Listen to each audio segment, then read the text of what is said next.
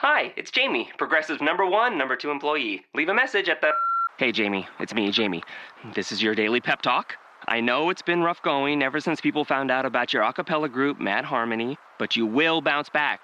I mean, you're the guy always helping people find coverage options with the Name Your Price tool. It should be you giving me the pep talk. Now get out there, hit that high note, and take Mad Harmony all the way to nationals this year! Sorry, it's pitchy. Progressive Casualty Insurance Company and Affiliates. Price and coverage match limited by state law. Joe Ingles off a pick. Doesn't like to shoot off the bounce. Instead passes to a cutting Hood who cocks the left hand and hammers and then flex poses afterwards. Rodney Hood, don't do me like that. You are Locked On Jazz, your daily podcast on the Utah Jazz. Part of the Locked On Podcast Network, your team every day. It is Locked On Jazz for the 17th of May. The lottery does not go our way. Montejunis and other names circulating around the Jazz, any validity to it. Boston, they're just in a dream situation.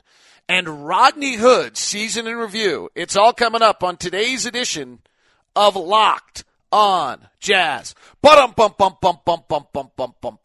Pow! How are you? I'm David Locke, radio voice of the Utah Jazz, Jazz NBA insider. Thank you very, very much for tuning in to today's show. Really glad to have you aboard here on the 17th of May. If you have missed it, we're doing season review episodes, and we have been doing so with George Hill. We've been doing so with Shelvin Mack and with Raul Neto, and today we will look at Rodney Hood. Today's show, by the way, is brought to you by exciting sponsor for the program, ZipRecruiter. ZipRecruiter is changing the way in which job sites are being done. I mean, if you playoffs have having the right players on the court is the key to all success for teams and companies, right? And so what ZipRecruiter is doing is allowing you to find the best candidates by posting your job on one site. You need to post on all the top job sites, and you can do it now with just ZipRecruiter. At ZipRecruiter.com, you can post your job to 100-plus job sites with one click, and then their powerful technology efficiently matches the right people to your position. I think everyone knows that in this day and age where those people in charge of hiring are overworked, small companies trying to build up, it's so time-consuming, and you're running at 1,000,000 miles an hour and trying to get it done. And this is where ZipRecruiter comes in. Unlike other job sites, doesn't depend on candidates finding you. In fact, over 80% of the jobs posted on ZipRecruiter get a qualified candidate within 24 hours. It's efficient. It gets you better candidates. It does it faster. If you're the emerging company, if you're a pretty good-sized company that's growing fast, this is a huge, huge savior for you. So go to ZipRecruiter.com/LOJazz. That's ZipRecruiter.com/LOJazz, and you can try it out for free. That's ZipRecruiter.com/LOJazz. No juggling emails, no calls to the office. Find out today why ZipRecruiter has been used by businesses of all sizes nationwide. All right, last night sucked. In fact, everything has sucked since the offseason started. The Celtics keep winning, and the lottery doesn't go our way. All right, we're begging. And the fact of the matter is everything that has happened before then was terrific, and that's what we have to weigh on. But the anxiety level that all of us are having is significant. There were a bunch of things we wanted to have happen in the lottery. Number one, we wanted the Lakers to lose their pick. Didn't happen.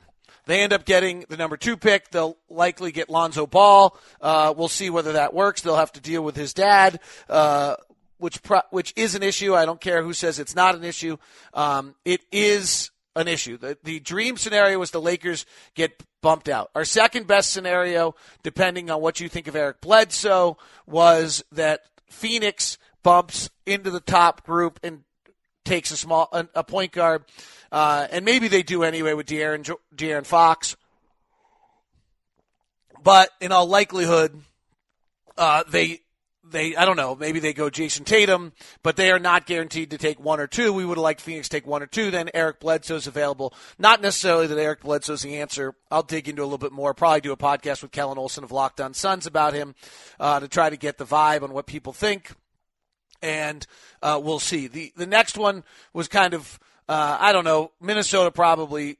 We didn't want them to really jump up because they're just so darn good already. And for all we know, they'll think Dennis Smith is the right choice at point guard, who's kind of the next tier point guard in this point guard heavy draft. For those who haven't followed, Fultz, Ball, De'Aaron Fox, and Dennis Smith are the four best point guards. And then there's an international point guard kind of who possibly is a top 10. So 5 of the top 10 picks could be possibly point guards in this upcoming draft, depending your point of view. So those were the things that, we kind of wanted to have happen, and they didn't. And then the final issue is obviously that Boston gets the number 1 pick. I really cannot get a grasp on what this means in regards to Gordon Hayward. The issue with Gordon gets really simple. He's got a great situation in Utah. He's got a fan base that loves him, an organization that's backing him, a fabulous relationship with the head coach, and a super partner to go to battle with in Rudy Gobert. And the organization's got to probably do something about the point guard situation. I don't think if Gordon Hayward thinks he's going into next season with Dante Exum as his point guard, I'm not sure that's not a recruiting plus, I think would be the way to say that. And so I think when we can worry about Boston, and I'm doing it all the time. I'm not lying to you. But I think the reality is we got to look at what we have to offer. It's his team. He wouldn't be overshadowed. I mean, there's a chance he goes to Boston. He's their 4th guy. And maybe he doesn't care if it's really, truthfully to win a championship. That Boston has the capability. I'm going to talk about this more in the 60 DB segment of the end of the program coming up. At the end, so I'm leaving some of it out right now. For those who don't know, we have a partnership. Locked On Podcast Network has a new partnership with a startup called 60DB, which does short clips, audio clips, and I'm putting them on the back end of Locked On Jazz and then launching them up at 60DB. So I'll be doing that. The Celtics are the focus on that. So Fultz goes. He probably can play with Isaiah. Maybe it's the end of Isaiah. Frankly, they've always thought they were going to trade Isaiah. Now they may not. He's just too good, and he's a legend, and he's a hero there. But from a Jazz standpoint, I think you just have to look at it that in the last 3 years, the Jazz have built Gordon a nice situation. He's the man here. The community has supported him. He's got a head coach and general manager behind him. The Miller family has done an amazing job of spending money and committing with the basketball center. I don't think Gordon cares about the arena renovation. I don't think any player does. There's a great story about that. The Atlanta Hawks toured Al Horford through all their arena renovations and how much better they were making the arena, and then he promptly went to Boston because he didn't give a crap about that. He cared about the practice facility that they were building for him and how it impacts their life. And I think that's a generally good rule with athletes. These are all good people, but they want to know how you're going to make them great. And that's what they're interested in, more so than anything else. So the Jazz have done that with Gordon. Boston, let's not deny it. Boston is got an incredible, and I'll get into it here in the later portions of the show, situation right now where they have rebuilt this. They fleeced Brooklyn in a trade, and they are in a golden spot that almost no franchise may have ever been in the NBA. Does that make it a better spot for Gordon than Utah? I would argue probably not, but it's Boston. It legitimately is done something that's really special and is in unbelievable circumstances right now. And they have a head coach that he knows, and so there's the fear of entry is much lower than it would be somewhere else. And that thus makes it a legitimate and nerve-wracking situation. And we're going to have to deal with this in between now and probably July 5th. And that's kind of how I'd move from there. All right, let's go. Donatas Montiunas has always been one of my players I really, really liked in this league. I loved him in the draft. He's a fabulous passing big, soft as all get out when he came out of Lithuania. And he's been around the NBA for 5 years. He's 27 years old, and he has mentioned that he's interested in going to the Utah Jazz amongst other teams. Let's discuss him for a second, though. As much as I loved him, and he had one very good year in Houston, I'm not clear who he is as a player for two reasons. One is he got traded to Detroit. Detroit made a move for him, and then they, after making a big move for him, rejected him once they got his medical on his back. In the last 2 years, he's played 37 and 34 games and has a back issue. Moreover, since the back issue has spurred up, in the last 2 years, he is a combined from three. His combined total from three is 27 of 104. Guys, that's terrible. So I loved him because he was a stretch four that could really pass when he came out of Lithuania. He's shooting 26% from three in the last 2 years. His effective field goal percentage is way below the league average. He's a subpar rebounder. He is a good passing big. As a bench guy, maybe. I don't know who the Jazz starting power forward is next year, frankly. And so I don't think he's the answer to that. And I think that I see his name. I am a big fan of the player that Monty Eunice was in 2014-15. He shot 37% from three. He averaged 2 dimes. He grabbed 6 rebounds. He played 29 minutes a night. He was a pretty good player on that 14-15 Houston Rockets team. And in a day and age where stretch fours and stretch fives are vital, and really the stretch five in the playoffs is becoming a huge thing. And Frank, the Jazz may need to find a way to have their backup five be a stretch five, because that is just becoming too much of a something in the playoffs right now, where teams are really doing amazing things with that. And that's the player I loved. But if you go back and look at that season, on the 71st game of the year, he has this great game. He scores 21 points. He has 8 rebounds against New Orleans. And he then does not play again. And he does not play for the entire 2015 playoffs. So he has never been the same since then. And I don't know. But, I mean, he was perfect then playing next to Dwight Howard. So you better figure out who he is as a player. One other note, there's the European player whose name is escaping me right now that's floating around and being talked about as the Jazz's possible point guard and this and that. I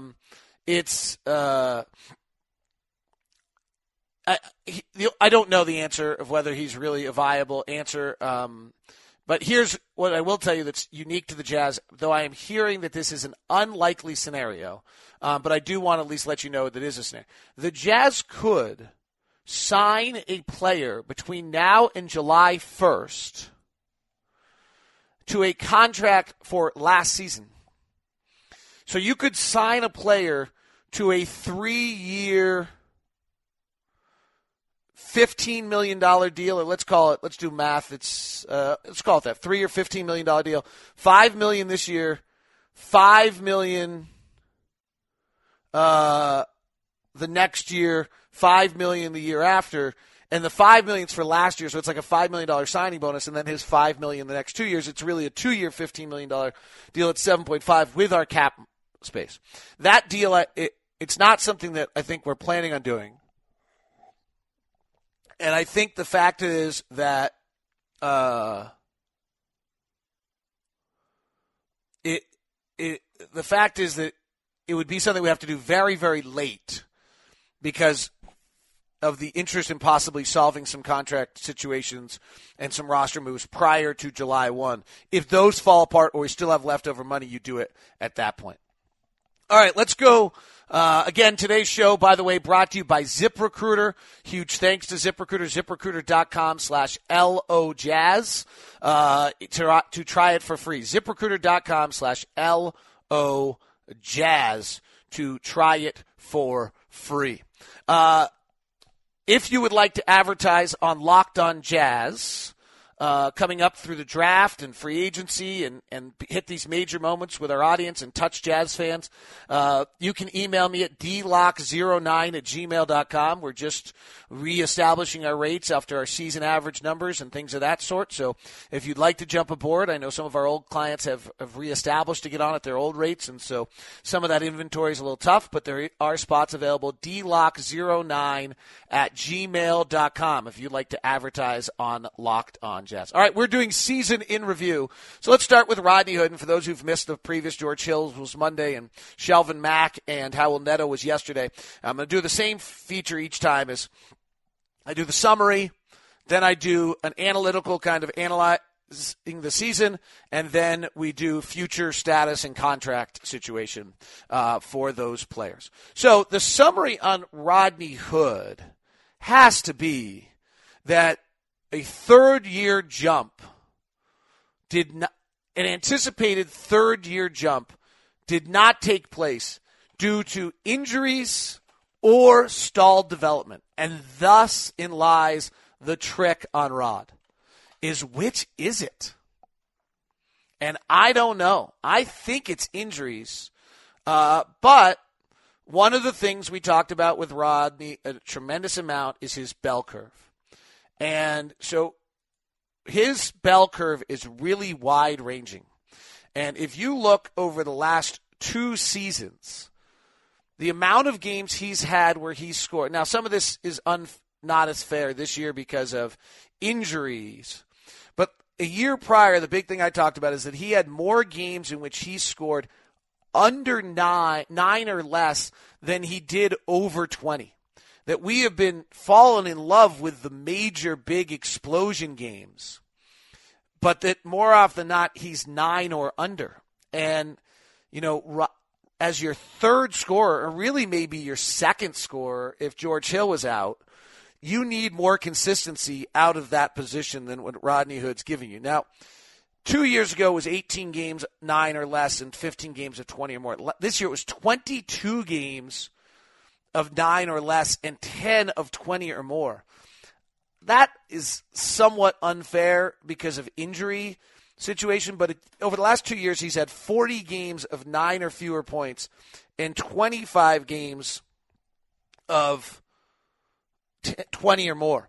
The number one question that has to be determined by the Jazz organization regarding Rodney Hood is this guy a second or third scorer, or is this guy an off-the-bench fire plug that at times ignites you and at other times doesn't? Every indication is, this is a starting shooting guard in the NBA. He's started 130 games in the last 2 seasons. He averaged about 13 points despite the injuries. What gets a little unnerving is that his effective field goal percentage for his career is now below league average. He still does not go to the line very often. Per 36 minutes, he's dead consistent. 2.7 free throws per 36 minutes, which means that the variance of performance is going to be very, very high. Now, this season, he had a career best 3-point shooting percentage at 37%, but he had a career low effective field goal percentage. Well, how does that work? His 2-point shooting really struggled. Is that the knee? My instinct is yes, but these are the things that make it so difficult to evaluate who he is as a player right now, is trying to figure out what of these numbers is a trend, which of these numbers is the knee. Complete inability to beat anybody off the dribble in the playoffs. Well, it's not really who he was. He's always a shoot-over-the-top guy, but if he can't beat guys off the dribble, he's probably not getting the foul line very often. Again, is that a case of the knee, or is that a case of kind of where he is? This was the year he was supposed to jump. That's why in the summary I say the year 3 jump, and it just doesn't happen. And does it not happen due to the injury? Or at 24 years old, has he plateaued a bit of where he's going to be? The finishing at the rim in the last 3 seasons for Rodney Hood has gone from 67% to 62% to 56%. 56 is not great. Again, same question. 3 to 10 feet, where he gets that little play in that 10 to 16 feet. He ends up shooting 39% 3 to 10 feet, which is below his career average. 10 to 16 feet, he shoots 41%. He went from 49% his rookie year to 42, now down to 41. if you dig deeper, let's take a second level look at these numbers and look at some of his shooting numbers. What ends up discovering, and it's hard to say, let's just go post All-Star break. I could probably dig in and try to find, where it is that the knee happens and run some real numbers right around that. But post All-Star break, if we go to his shooting numbers, it's a bit stunning. And this leads you to believe, if you're trying to make a decision on Rod, that most of some of these circumstances are are knee related. That the second half of the season is, I think, a case in which he's bothered by the knee more than probably any others. In fact, actually, let's do this. Let me see if we can find the Rodney Hood hyper extended knee and find the first date. I was going to just do. Maybe I can take it another. January 15th. So if we actually back it up one step and take from January 15th, when he first hurts the knee, to the end of the season, and run his shooting numbers, it's pretty stunning. Here we have it. In the paint, he shot 25%. In the restricted area, he shot 44%. So his injury means that as he gets in the paint, he's 21 of 65 in the paint to close the year. His corner three shooting was good as above the break shooting was at 36%. That's the area where he really falls off. Inside 8 feet post knee injury, he shoots 14 of 43. And so the knee really limited who he was as a player. That leads to say, and then when he doesn't have those numbers, if he has a bad three-point shooting night without going to the free throw line, he then starts having some brutal numbers. He's still got some elements to him that are really special. That's, I think, his ability to get a shot off, his ability to get hot. These are things that are unique to Rodney Hood that makes his future seem very good. He's a great late shot clock player. He was in the 92 percentile of late shot clock. He's an above average, pretty good pick and roll ball handler, 76 percentile in that. He's actually got a little post-up game I think he could develop a little bit more and use with the ability to jump over people. As a shooter, his spot-up game is just average. His catch and shoot unguarded is excellent, is really super. And so when he's on, if he's at all guarded, he's not as good. So the one thing he probably has to learn to work on a little bit when you start to analyze him is learning how to be a contested three-point shooter. And that's not an easy thing, but if you kind of look at Rod's numbers, ignoring the playoffs when he just did not play well, and he does not have a history of playing particularly well in good big game moments. But if you dig into Rod during the season, when he is guarded, he has somebody within 4 feet of him. He shot, give me 1 second. He shot, within 4 feet, he shot 34% from three. If he has a defender 4 or more feet away from him, so in other words, a really pretty darn open look, he shoots at 39% from three.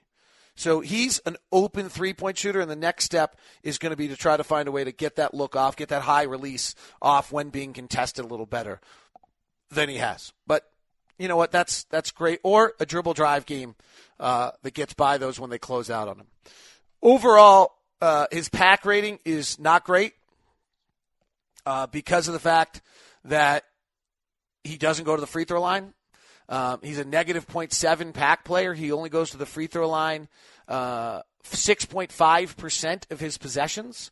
Let me see if I can put that into some sort of sense and make sense to it. If we look at shooting guards in the NBA, and we're going to do a quick little search here of we're going to sort the free throw percentage of possessions used at the free throw line, and you're going to be stunned. Like, that's a Danny Green number, I think, who's one of the lowest in the league. That's a pure spot-up shooter types are who we're talking about. So Rodney Hood, Victor Oladipo is at 6.1. Eric Gordon is at 6.4. Randy Foye is at 6.4. Rodney Hood is at 6.5. Sasha Vujacic, Evan Turner, Amon Shumpert, Dion Waiters. Pure spot-up shooters are guys who go to the free throw line at the rate of Rod. That is the area where he still has got to improve his game a little bit. Much better player at home than on the road this last year. Much better player in wins and in losses. He does not have a dribble drive game. 8 of 33 when he drives right on ISO. 10 of 22 when he drives left, which is better. Left side isolation, he's 2 of 11. Right side isolation, 5 of 17. Drive right from the top, he's just 4 of 20. In the playoffs, teams knew it. They got up on him, forced him to go to his right hand. He was not as good. And as I mentioned, the poor playoffs hopefully are not indicative of anything bigger, but a postseason action at Duke, he goes 2 of 10 in 35 minutes against Mercer. He shoots 37% in the ACC tournament, though he did hit huge free throws in round one, and then does not play well for the Jazz in the playoffs. That is your season review of Rodney. So where does he sit salary-wise, and what's his future? He's still a major part of the Jazz organization.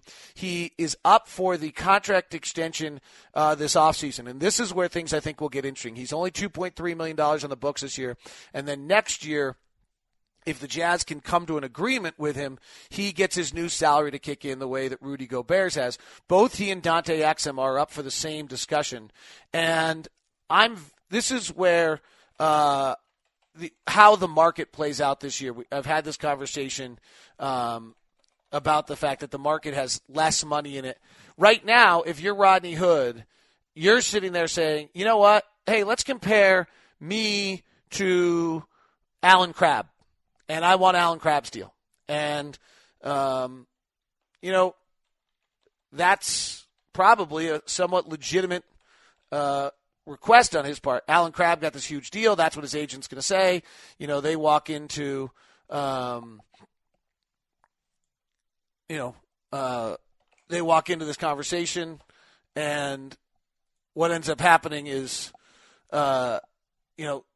now, Alan Crabb's numbers are all better than Rodney's other than points per game. Alan Crabb, as a shooter, is a 46% shooter and 41% from three, and Rodney Hood's a 36% from three, but Rodney plays 5 minutes more. That's where they're going to start the conversation. I don't think it's that deal number doesn't get done.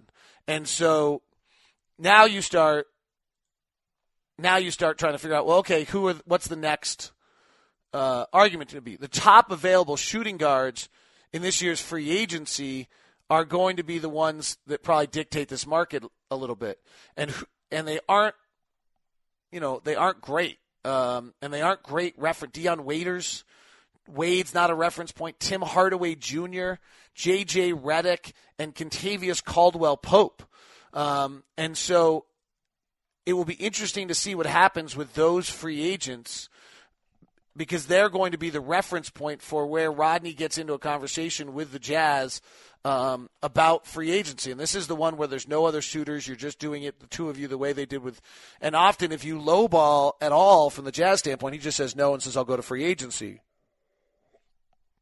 which puts him at $3.4 million and a restricted free agent 18-19. There's a value to the Jazz, by the way, on Rodney, that if you go sign him a $15 million deal in our cap situation, or 10, 12, whatever number, it's a $10 million jump. His cap hold is so small because of the fact that he was such a late pick. It's very, very hard to get that deal done. Kentavious Caldwell-Pope and Rodney Hood's career numbers are almost identical. Rodney's actually a better shooter than Kentavious Caldwell-Pope, but their numbers are very, very similar. Pope's been in the league for 1 year more than Rodney, and they couldn't get a deal done, so now he's a free agent. That's one to keep an eye on. Not that I think they're identical, but their points per game numbers are similar. Their rebound numbers are similar. Their assist numbers are similar. Kentavious Caldwell-Pope's probably a better defensive player. But that's a free agency situation to keep an eye on and decide what you might want to get done. So that's where Rodney stands. I think getting an extension done with him in the offseason will be awfully tough. just because of the fact that there's still so many question marks to everything we talked about of whether it was the knee or what, unless the situation with Rodney is that Rodney is interested in staying so much and wants to stay out of the limelight. I still go back to this with Rodney. I asked him if he was a movie star once, whether he'd be an action figure, a comedian, whatever it is, and his answer was, I would be an extra. And I think that defines his personality really, really well. That is this edition of Locked On Jazz, brought to you by ZipRecruiter. Go to ZipRecruiter.com/LOJazz. Now it's your 60DB portion of the program. Hi, it's David Locke for 60DB, host of Locked On NBA podcast. The big news in the NBA last night was the Warriors' blowout of the San Antonio Spurs and the lottery. Last night, big things happened in the lottery as the Los Angeles Lakers were able to keep their pick. They could have lost their pick for this year and their pick for 2019. This would have been a staggering blow to the Magic Johnson rebuild that the Lakers are under. Instead, they have the second pick, have the possibility of drafting Lonzo Ball, the UCLA rookie, and begin a major rebuild that will start an open free agency for the next year. Magic Johnson with a very revealing comment yesterday at various points, including on SiriusXM, that they will not be a free agent suitor in this offseason, basically sending the message to the Indiana Pacers and their superstar Paul George, we're planning to spend our money a year from now. It's also when Russell Westbrook will be on the possibility of being free out of Oklahoma City. And so there was a big statement there by the Lakers that we are going to make our big splash a year from now. We'll draft our players, let them develop, and a major move for the Lakers. The other team that continues to just have a miraculous run right now is the Boston Celtics. The Celtics get the number one pick on the deal from Brooklyn. It's going to turn out to be one of the greatest trades of all time. They got Jaylen Brown last year. They could get Markelle Fultz this year. And the other thing that Boston, frankly, has stumbled into or has been perfectly designed, whichever way you want to look at it, is an absolutely perfect salary structure.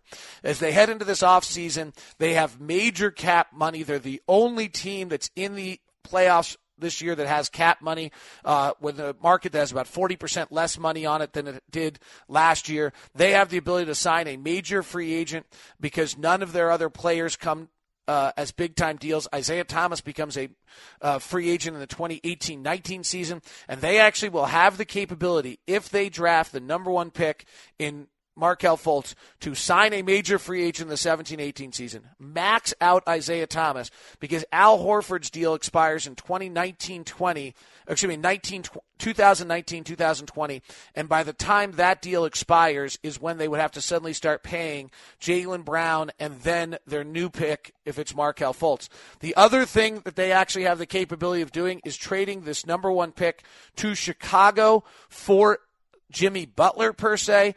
Also, that would still, if they do that, they would still have enough money to sign a major free agent, and they would, if they move a salary or two in the Jimmy Butler deal, they would actually be, and let Kelly Olynyk go, they would be under the luxury tax again. They would be a little short on what their front court players are, as they would have they'd lose Amir Johnson and Kelly Olynyk, but frankly, they could have a major free agent. They could have Jimmy Butler. They could have Isaiah Thomas and Al Horford. And again, they would be able to survive, in all likelihood, with some delicate maneuvering. They could get out of some of the luxury tax problems in 18-19, or if they don't get out of it in 18-19, they would be freed of it by 2020 or 2021. The Celtics are in a masterful piece for Danny Ainge to sit here and be a puppeteer on the entire free agent market, on the entire draft market for the next month in the NBA. Today, the Celtics take the court in their game one against the Cleveland Cavaliers. I would suspect that we see the Boston Celtics with an early lead in this game, playing every other day, maybe some level of exhaustion, but Cleveland decided not to scrimmage, to rest entirely during their extended break. They will be out of sorts. The question is whether or not, and Boston being at home in front of the home crowd, the question is whether or not Cleveland can keep it close enough that as they gain the rhythm as the day goes on and the game goes on, they can make the plays late. Who guards Isaiah Thomas and how the Celtics are able to hide Isaiah Thomas on the defensive end will be the first major storyline in this series. This is David Locke with your 60DB Locked On NBA Daily Report. Get the Locked On NBA podcast. We'll be launching today with The Scout, an interview with the NBA scout about this matchup and what the NBA draft looks like, as well as some free agent talk with the scout at Locked On NBA coming your direction. Also, daily podcasts on your favorite NBA team all across the Locked On Podcast Network. All right, guys, have a good one. See you.